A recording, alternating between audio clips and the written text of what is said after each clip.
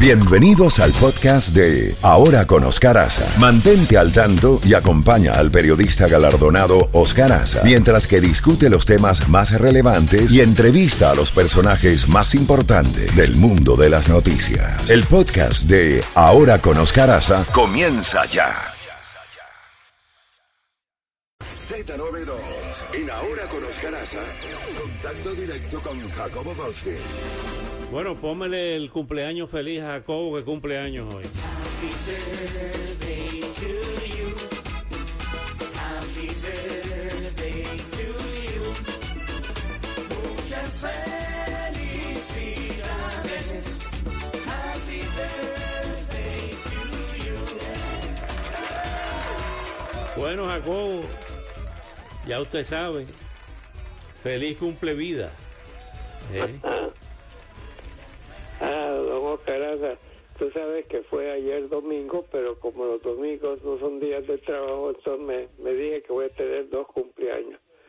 El 11, sí, que fue ayer, y el 12, que es hoy. Y solo son 88 años, Oscar. Es como dijo Carlos Gardel, 20 años no son nada, ¿no? Usted nació en 1900.com. Sí, 1935, el .com, pero sí. Y también desde niño mi gran esperanza era que el día de mi cumpleaños no tuviera yo que ir a la escuela, pero me falló el tiro porque lo declararon feriado nacional, no porque yo había nacido en esa fecha, sino que el padre presbítero José Trinidad Reyes fue el fundador de la educación en Honduras, era feriado nacional. Entonces yo le decía a mi papá, bueno papá, entonces al día siguiente no voy a clase, usted va a clase, punto.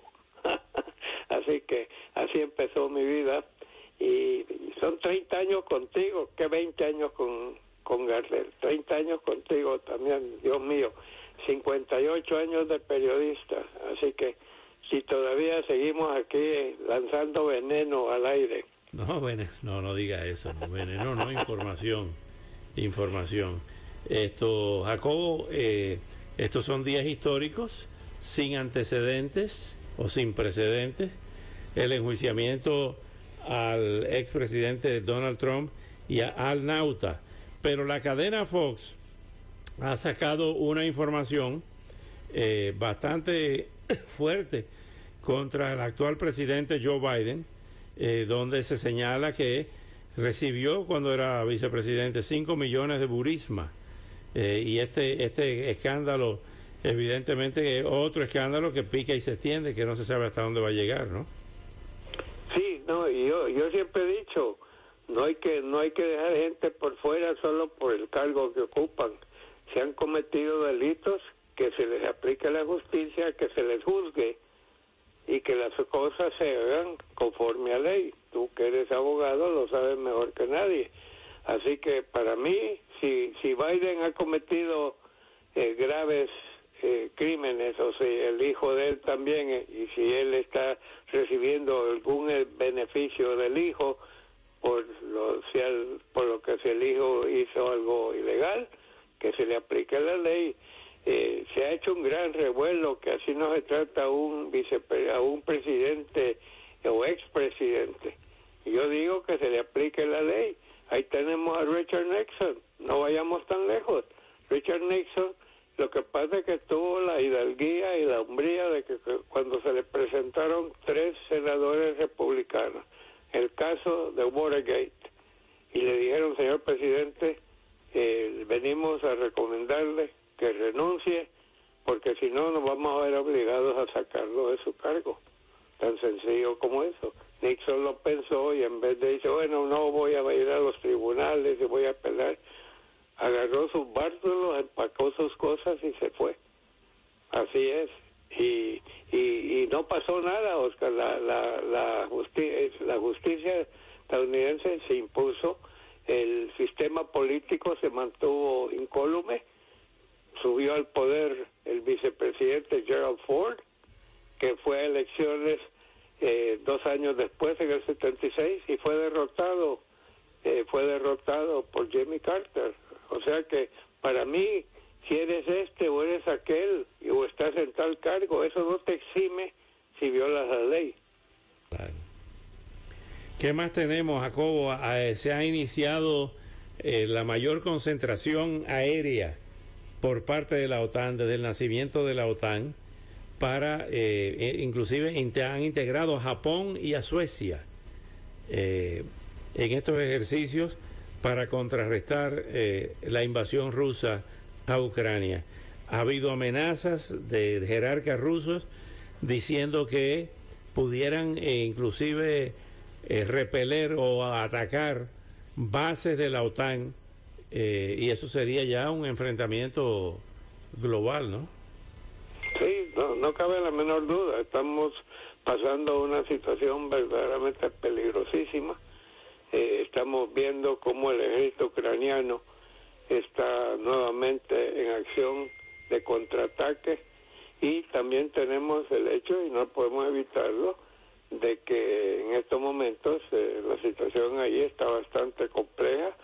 Hubo una explosión, una represa en un territorio ucraniano que estaba en manos de los rusos, en Croacia.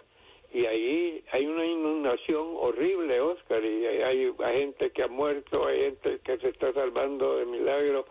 La destrucción es masiva y va a ser más masiva todavía en una zona que, si la recupera Ucrania, va a tomar años reconstruirla, no solo por esta destrucción de las represas, sino que porque Trump ha intensificado sus ataques contra la población civil de esa zona, en lo que hemos visto ataques contra personas que están rescatando a gente que está inundada y están siendo atacados por cohetes rusos. Así que esto ha sido verdaderamente una cosa terrible, y sigue, y no sabemos cómo va a terminar. Y mientras tenemos esta preocupación y vemos cómo China está avanzando, por cierto, me saluda mucho a Otto cuando esté contigo, Oscar, porque cuando yo estaba en Washington en el Foro Interamericano también entrevistamos seguido al hombre que fue embajador de Estados Unidos en Venezuela y en otros cargos importantes. Que estuve con él en tu programa, Oscar. Claro que sí. Me acuerdo. Pero te quería decir, esta es una situación precaria. Mientras tanto, volvamos aquí a lo que está sucediendo en Miami. Se están tomando extremas medidas de seguridad, Oscar, porque los ánimos están enardecidos. He oído y he visto a varios seguidores de Donald Trump que están pidiendo violencia. Eso para mí es incitar a la gente. No olvidemos lo que pasó el 20 de enero del 2021, ¿no? En el Congreso. Ojalá que en Miami las cosas se lleven a cabo pacíficamente y se proceda con ley. Vamos a ver qué pasa. Pero volvemos al punto inicial. Donald Trump ha aprovechado tremendamente lo que él considera esa cacería de brujas. Le está llegando más dinero, más gente se le está agregando. Varios medios están diciendo que no era necesario llegar hasta el extremo de juzgarlo. Así que vamos a ver, tenemos y ojalá que sea todo llevado a paz. En el juicio en Nueva York también se prepararon tremendos. El juicio de la señora esta, ¿no? Que le declararon que había ganado $5 millones, que ella había demandado a Donald Trump por acoso sexual, usando tu terminología. Y entonces vamos a ver qué pasa, pero ojalá que sea pacífico. No necesitamos más sangre que corra. Así es, Jacobo. Hay una serie de encuestas que ya hemos estado ofreciéndolas luego del encauzamiento, y hay un trabajo también en Infobae de Gustavo Sierra que habla de cifras preocupantes, ¿no? Un 12% de los encuestados, 12 millones de norteamericanos dicen que estaría dispuesto a reinstalar al expresidente Trump por la fuerza, utilizando armas, y esto realmente no debe ser, ¿no? Estos son estos fanáticos que andan por ahí, que creen que todo se resuelve a base de tiro limpio, y eso no funciona en este país de instituciones y de leyes. Sí, sí. No, estamos viviendo una época verdaderamente, está en juego la vida que conocemos en Estados Unidos, la vida democrática.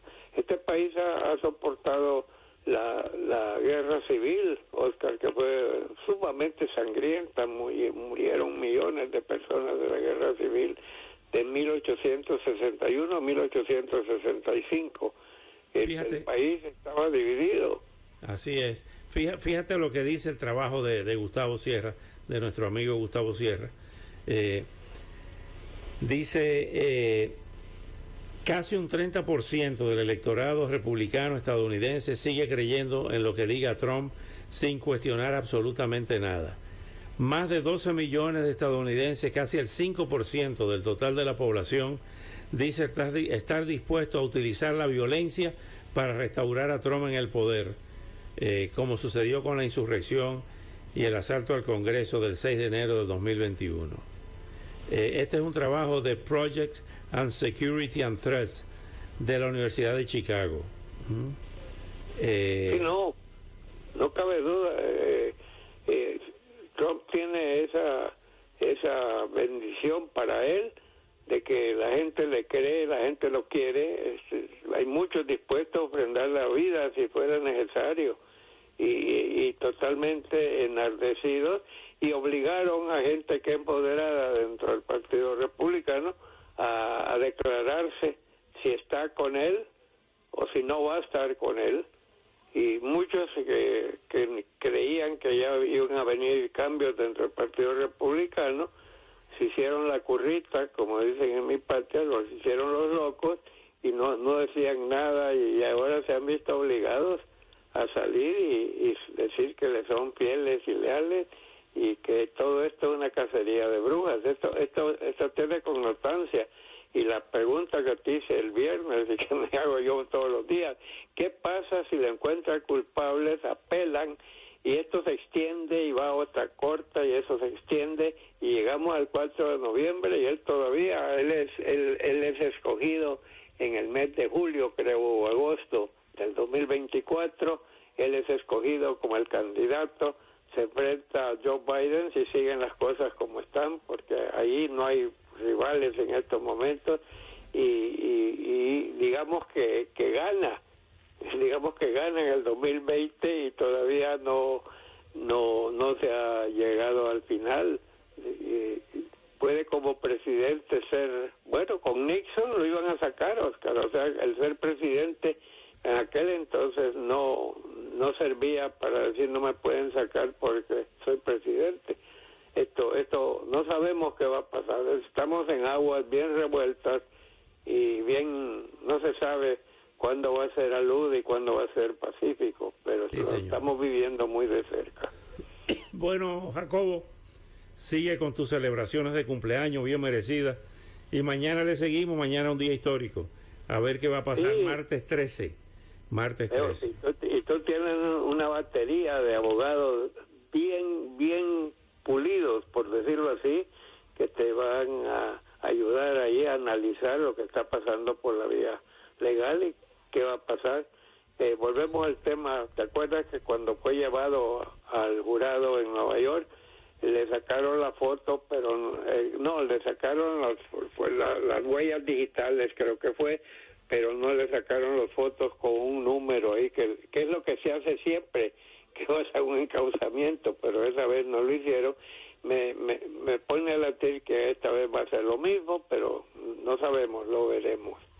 Gracias, bueno, Jacobo, por el saludo. Ya sabes que seguimos adelante. Vamos, así es. Vamos bueno. a llegar a... Dios quiera que vivamos todo esto y que la reportemos honestamente, que para mí es lo más sagrado.